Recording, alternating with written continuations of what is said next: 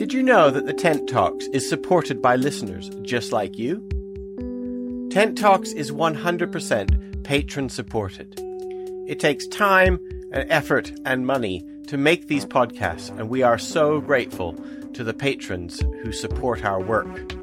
If anything we make has been useful or interesting to you, then perhaps you too would consider becoming a patron.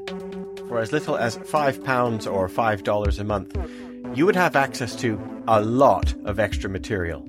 Studies, lectures, talks, music, interviews, loads of bonus stuff. Also once a month, the fellow traveller patrons meet up on Zoom for discussion and questions and answers, and to talk to the hosts of the Tent Podcast, as well as special guests. Become a patron today by following the links in the episode description of this podcast, or by going to patreon.com and looking for Tent Theology. Help yourself out, help us out, and meet fellow travellers who care about the same things you care about. Who could possibly say no to that?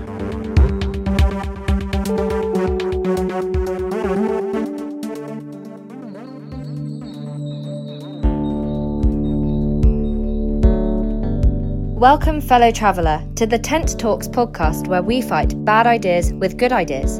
Join Dr. Stephen Backhouse and friends as we pursue the renewing of our theological, social and political imagination.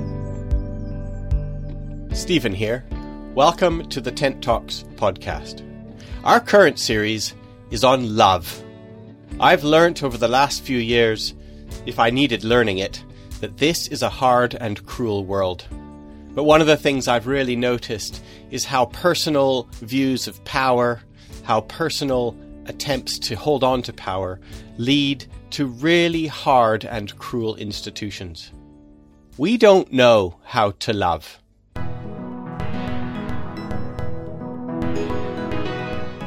Rather than look at all the bad things that we do over and over again to each other in organized and personal ways, I wanted to look at how to love. How can we find ways to make our power better for others? How can we find ways to personally pay attention to our neighbour, to consider others better than ourselves, to love our enemies? To do any of these things that the world desperately needs, we have to learn how to love.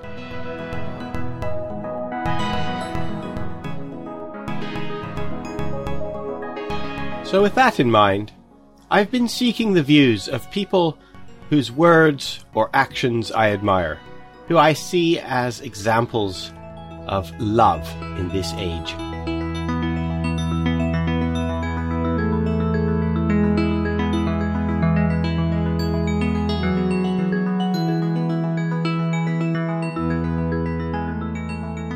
My name is Melissa Florer-Bixler. I live in Raleigh, North Carolina.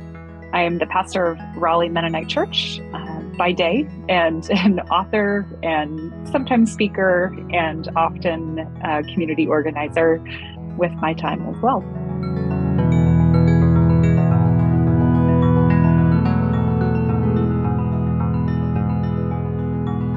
Melissa, can I begin by asking a really simple question, which might not be that simple? What is an enemy? When we talk about who an enemy is, I think what we're often doing is needing to contrast that with other kinds of conflictual relationships that we have. So there's a workshop that I lead about how to have an enemy, about the book, about the concept of enemy love. And so we put these sheets on the board and we say, how would you describe an enemy versus a rival versus a person you're in conflict with? And I think once you start to pull out words that we think of as synonyms to enemies, we start to notice that we do recognize that there's some differences here. And I would say that one of the primary differences between these other types of conflictual relationships is power. When I think about enemy relationships, and I'll use the context of Scripture, these are relationships that are often defined by differences of power that then result in oppression or repression, attempts at control or coercion. Whereas the language of rivals, right, is we sort of imagine that there's still conflict, but there's a sense of equality of power, at least an ability to negotiate that power. Enemies is something different. So what is love then?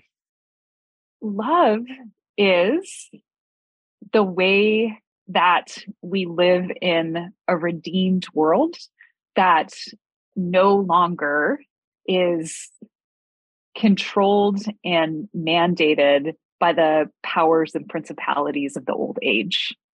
And when we move towards love, we're moving in the direction of reshaping a world so that is possible, that we have the groundwork for the creation of that kind of world to come into being.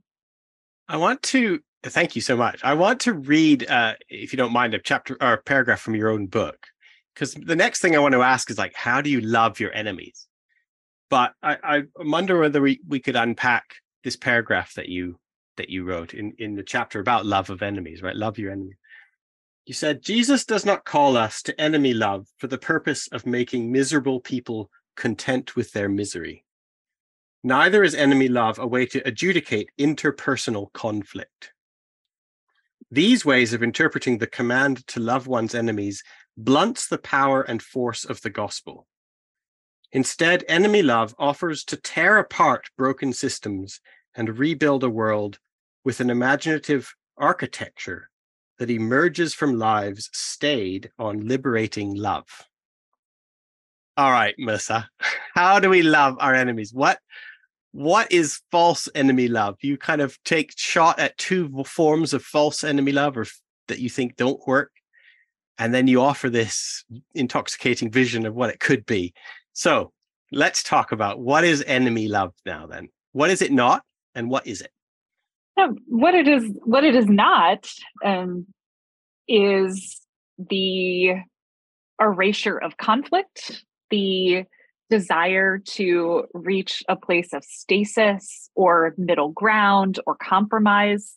All of that is important for our social lives, for our civic lives, but it is not the same as loving your enemy. And I think that often gets confused because the way that we learn about enemy love in our ecclesial spaces is also a space that is imbued with power relationships and economic relationships, right? Our churches they're businesses that need to keep afloat. They are often filled with bureaucracies that need to be maintained. And so we're already in a place of needing to do some untangling because we are often learning what this means in institutions that are convinced of the need for their own survival above all else. And so what we see often in our churches is this desire to help people get along, to reach the middle. We have this language in the US church where there's a lot of lifting up of what we call purple churches, right? If we can get Democrats and Republicans to worship together in the same place, then that is sort of this fulfillment of the gospel message. And another example in the book is if we can get, ICE agents and people they're deporting to share communion together, then we've realized the kingdom of God. And as we encounter this God who is revealed to Moses, who we then see come into the fulfillment of human life in Jesus, that isn't the model that we're given. Jesus does not sit down and try to bring the religious leaders of the day together with the revolutionary zealots and see if they can kind of work something out together, right? Instead, we get this love that just refuses to participate at all in sort of the negotiations of power of the day. And this rejection takes the form of a radical new way of life that offers to save both enemies and the people who they have made enemies, both the oppressed and the oppressor.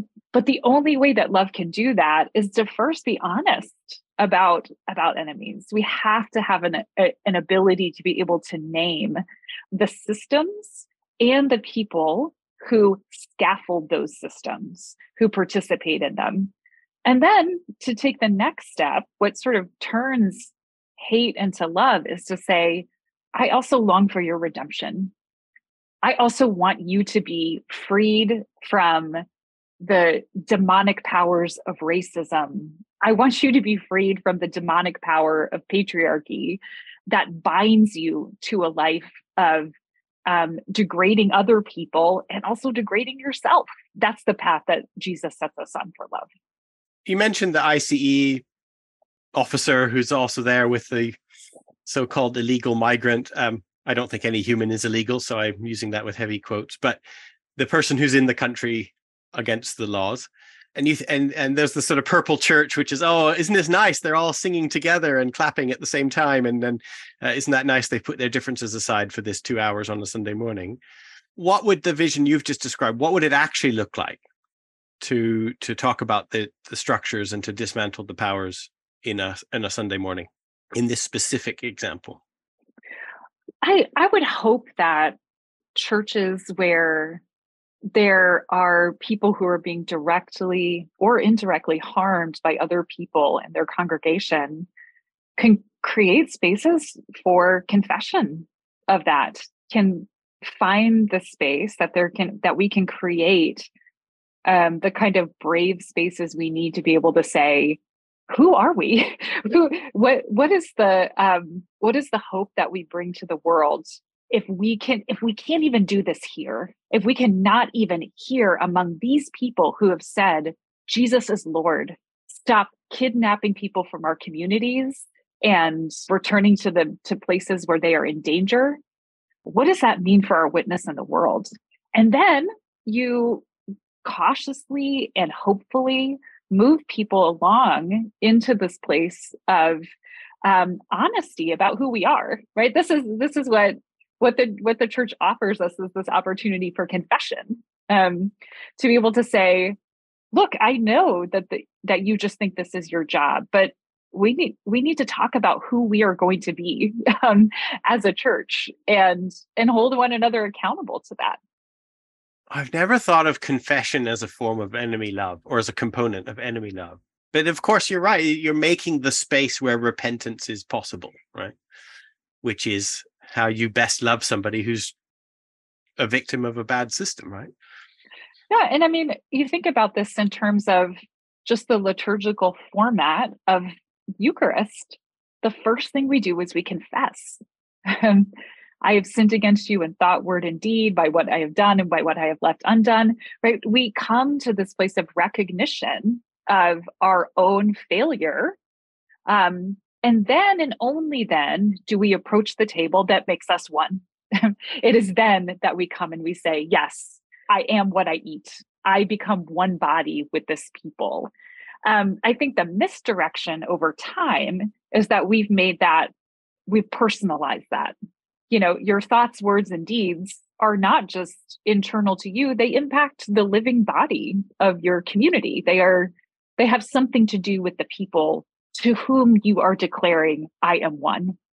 And if you are involved in intimate partner violence against your wife before you come to the table, if you are creating a situation of payday loans for someone in your congregation or some other person, for another Christian before you come to the table, that confession should call us to repentance. That's the movement of our Eucharistic ritual, which is the center of our lives as Christians. Is there any, or what is the scope for for enemy love as a route to interpersonal reconciliation? Is there any scope for that? Or do you always want to really focus on the more, I suppose we would call it systematic or communal structures? Well, I think that feminism is right. The political is always personal, right? There isn't actually a way to pull those things apart. And this is where I think there is a sense of needing to recognize the role that all of us play in keeping these systems alive, right? If we all just said we weren't going to participate anymore, these systems wouldn't exist, right? This is, of course, how Jesus ends up getting killed. He's got enough people who are opting out that the system of Roman expansionism, the false peace of the Pax Romana, it cannot withstand the destruction of the patron system, right? It cannot stand the devaluation of household and economic gods that sort of hold the socioeconomic structure together. This is why Anabaptists are killed in vast numbers. If you get enough people who refuse to join the military, who no longer participate in infant baptism and therefore are no longer on the tax rolls, you can't keep the state going, right? And so I think there is something important to recognizing the role that we play and how that impacts us relationally, which is, again, why I'm a pastor. I believe in the church. And this is why, because the place where you can actually see that happening is in people who are committed to a common life together.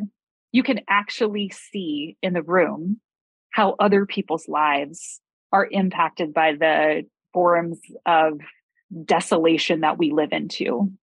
And then we get to figure out what it means to reconcile in the midst of that and to be called into new ways of life together, which is just a very powerful way to see the gospel unfold among us.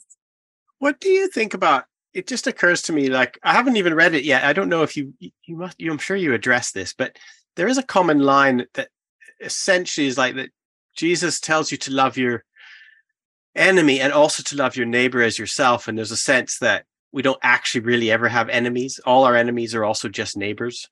And that, so there's almost this is kind of line sometimes people take of like, they aren't really your enemy. They're just neighbors. And so it almost just sort of dissolves the concept of enemy in the first place. But that seems to go against some of the stuff you've been talking about, which is where an enemy is a real solid, force in your life, right? So what do you say to that kind of line of where some Christians try and interpret the love of enemy as essentially just the same as the love of neighbor? Yeah, I mean, I don't think it's a good exegesis, because of course those are put into juxtaposition. Well, you've heard it say, love your neighbors, and I say to you, no, love your enemies, right? Those are sort of this expectation of both the people who are around us, who are for us, the community that sustains us, but also to love those, to wish for the redemption and create a path of redemption and return for people who are beyond the circle of your own sort of system of care. And I think without that recognition, we aren't left with very much to work with, right? Like, I think it's really important that people who've experienced sexual violence can name that this is a relationship of enmity and one that is costly for them to make a path for return. That often requires significant boundaries. It may be a brokenness that can never be fully recovered, that there's always the sort of sense of the scar of this wound will always be visible. Taking that away from people who've experienced significant harm and sort of throwing it into the ether of, well, there's just that feels like it comes from people who actually have not experienced real catastrophic coercive harm in their lives. Yeah, you do make the you point out how a lot of Black Americans will say, oh, it's always the white Christians who care about the questions about sort of loving enemies and stuff. It's kind of like they use it as a weapon to kind of say, oh, you shouldn't fight. You're supposed to love your enemy and just keep the peace, right? Right. And that a place of privilege is using that kind of line of thinking to actually just keep things exactly the way they always were, rather than name what's really going on. Yeah, I mean, that's what James Cone says. Like, the only group of people during the civil rights who are really interested in weaponizing love of enemies were these middle of the road white churches who didn't want people to leave, right? And it's the same thing now. It's the same churches who want to keep their base of Trump supporters and not say anything about politics because it's important. I mean, we just need a much more sort of honest, as pastoral leaders, a much more honest sense of why we are invested in that sort of vision of our church. What's the role of reconciliation then? You mentioned things like sexual violence, you mentioned some sort of deeply entrenched violent racism. What is the relationship between loving your enemy and being reconciled? Because a lot of people will think that those two are essentially the same thing, but I don't think you think they're the same thing. Yeah, I mean, I have enemies, but both by what Willie Jennings would say, sharing the burden of enmity with those who are directly experiencing harm, and people who have harmed me. I long for that reconciliation because I think that's what love is. And I also know that I can't predetermine that because love is material. It's not a personal feeling I have. I have a therapist who I work with all the time to sort of regulate my stress and emotions about the pain and difficulty in our world and church and our community. But that's not the same as love. I do hope for reconciliation. And I think it looks like, again, confession. It means reparations of some kind. It can mean boundaries that have to be placed. It's communal accountability. It's restorative justice, right? Those are all sort of the words that create the path for reconciliation. And you mentioned, the book is called How to Love Your Enemies. And we've mentioned truth telling. What are some other, and you said that love is practical, love is material, love is deep into the fabric of our lived existence. What are some other hows? How can we start doing this? How do we have enemies then? Another important chapter in this book, and one I talk about more, is when we utilize enmity to create a either false image of enmity or to overstate harm in a way that actually brings more oppression and more conflict into our world. So the chapter I write about this is the way that Christians have made an enemy out of Judaism over time, out of the Jewish people, by constructing these catastrophic lies about Jewish people, by scapegoating, by utilizing an inner community conversation that's happening in the Gospels, and then projecting it onto state religion. And so we also need to be aware of the ways that we utilize the language of enmity to actually deepen places of division where it may not actually be there in the way that we think it is. So I'll just lift up this book for your readers too. I just finished a book called, I'm looking around for it right now. Sarah Schulman wrote a book called Conflict is Not Abuse: Overstating Harm, Community Responsibility, and the Duty of Repair. And this is an incredible book that I think sort of digs deeper into that question of how do we weaponize the language of harm in a way that actually decreases our ability to communally understand what is happening among us. Well, the classic persecution complex of the white evangelical, right? Yeah, right. That's a great example. And Sarah Schulman, who's been a part of the Jewish peace movement in the United States and work for Palestine, talks about this in the relationship between Palestinians and Jewish Israelis, right? So there's all of these places that there's this real effect of saying, when do we overstate harm to make it actually harder for repair to happen? And that's also where I have a lot of hope for the church, as being a place where we can actually have those conversations too. What really happens here? Was this a time where you were experiencing persecution, or are you uncomfortable right now? Where is this a time where you actually felt that someone was harming you, or someone was actually just asking you to be accountable for something you did?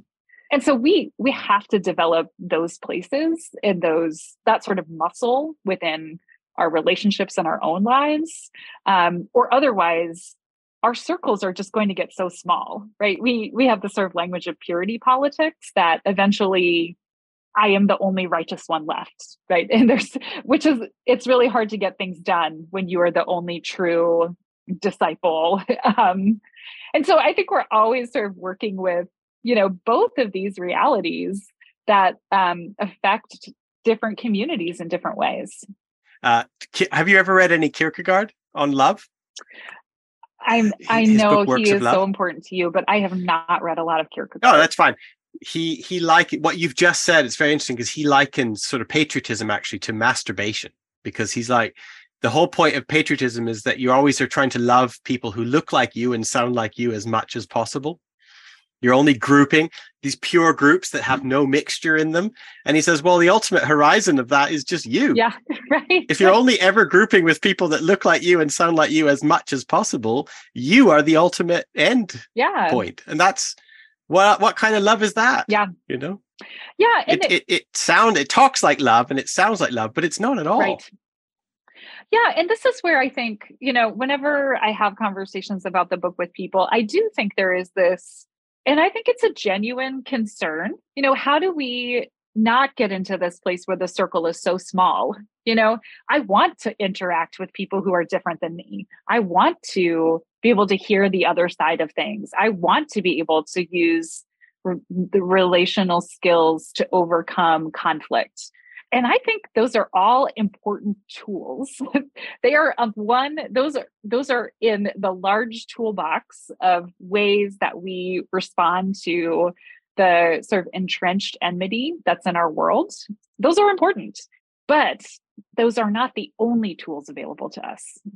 And when we start to say, oh, if we just talk this out, if we just find a way to sit at the table together and eat this meal, everything will be fine. What that means is that the person who's experienced harm is bearing the burden of the unity in that relationship, right? So we also just need to be better about power analysis. It's very different in my congregation where I think we can say there's a lot of difference between us. We have some people who are counter-protester, anti-fascist, out every weekend, trying to like disrupt these systems. And then we have people who are like very staunch Democratic Party, like they just want to support the party.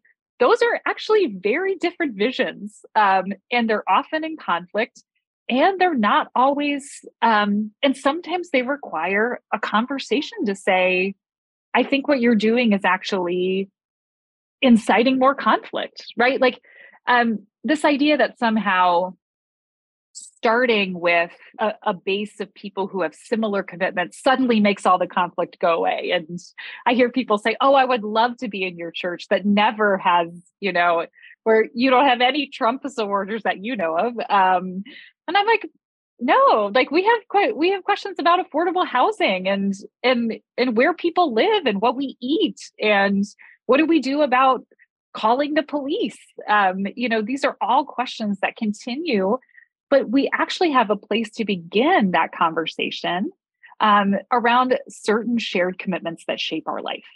And that, I think, is what the church has the possibility to be when we're not so concerned about our survival. We are coming into a close. I just absolutely love this, by the way. I'm absolutely loving this. Is there anything else that I didn't ask or that you'd love to say that you'd like to add? I mean, just any final thoughts that you want to get out there about love and enemies? I know that we are moving into a time period where the church has lost an incredible amount of the trust of people who are committed to a world of justice and peace. And the reason I stick around for this experiment called the church is because I I think that we need to be able to be in communities that can learn how to hold each other accountable. Church is one of the places that we can make that available to one another. I always feel like the need to somehow stick it out with the church because the church has become your enemy. And if that this is also something we hear, and you have to love your enemy. You have to stick around and be harmed over and over again. It is just another one of these lies, right? That is built into bureaucratic institutional systems. And at the same time, I think that there are places where we can create the kind of spaces, communities, churches that take seriously the kind of work that has to happen among people if we're going to imagine a world that looks any different than the way that we do things now. Because if we can't even do that among ourselves, what is our hope for anything beyond? If we can't even figure out how to get people in a room together and to figure out how to deal with our conflicts, how are we ever expecting a world without the death penalty, right? With some forms of systems that don't require state intervention for punishment and control, right? And so one of the things we often say in the abolition movement is abolition begins at home. If you want to have a world without policing, without prisons, you have to figure out how to do it in your home first. And so let's figure out how to do this at home. Let's live this out among our own people. That could be a hope for a world without enemies beyond our neighbors. That's so great. Thank you so much. I loved it. I'm so glad I got to meet you. And I'm going to finish reading this book, but I really enjoyed it. I'll be in touch. Stephen. Have a good rest of your day. I really appreciate your time. Absolutely. Okay, bye. Thank you for listening. Thanks to David Backhouse for the theme tune and to Chris Marchand for editing and all the other music. This show only exists because of support from listeners like you. If you have found something we made to be good or useful, please consider becoming a patron at the Tent Talks Patreon page or leave a good review on whichever podcast platform you use to listen. This really helps. For more information, visit www.tenttheology.com.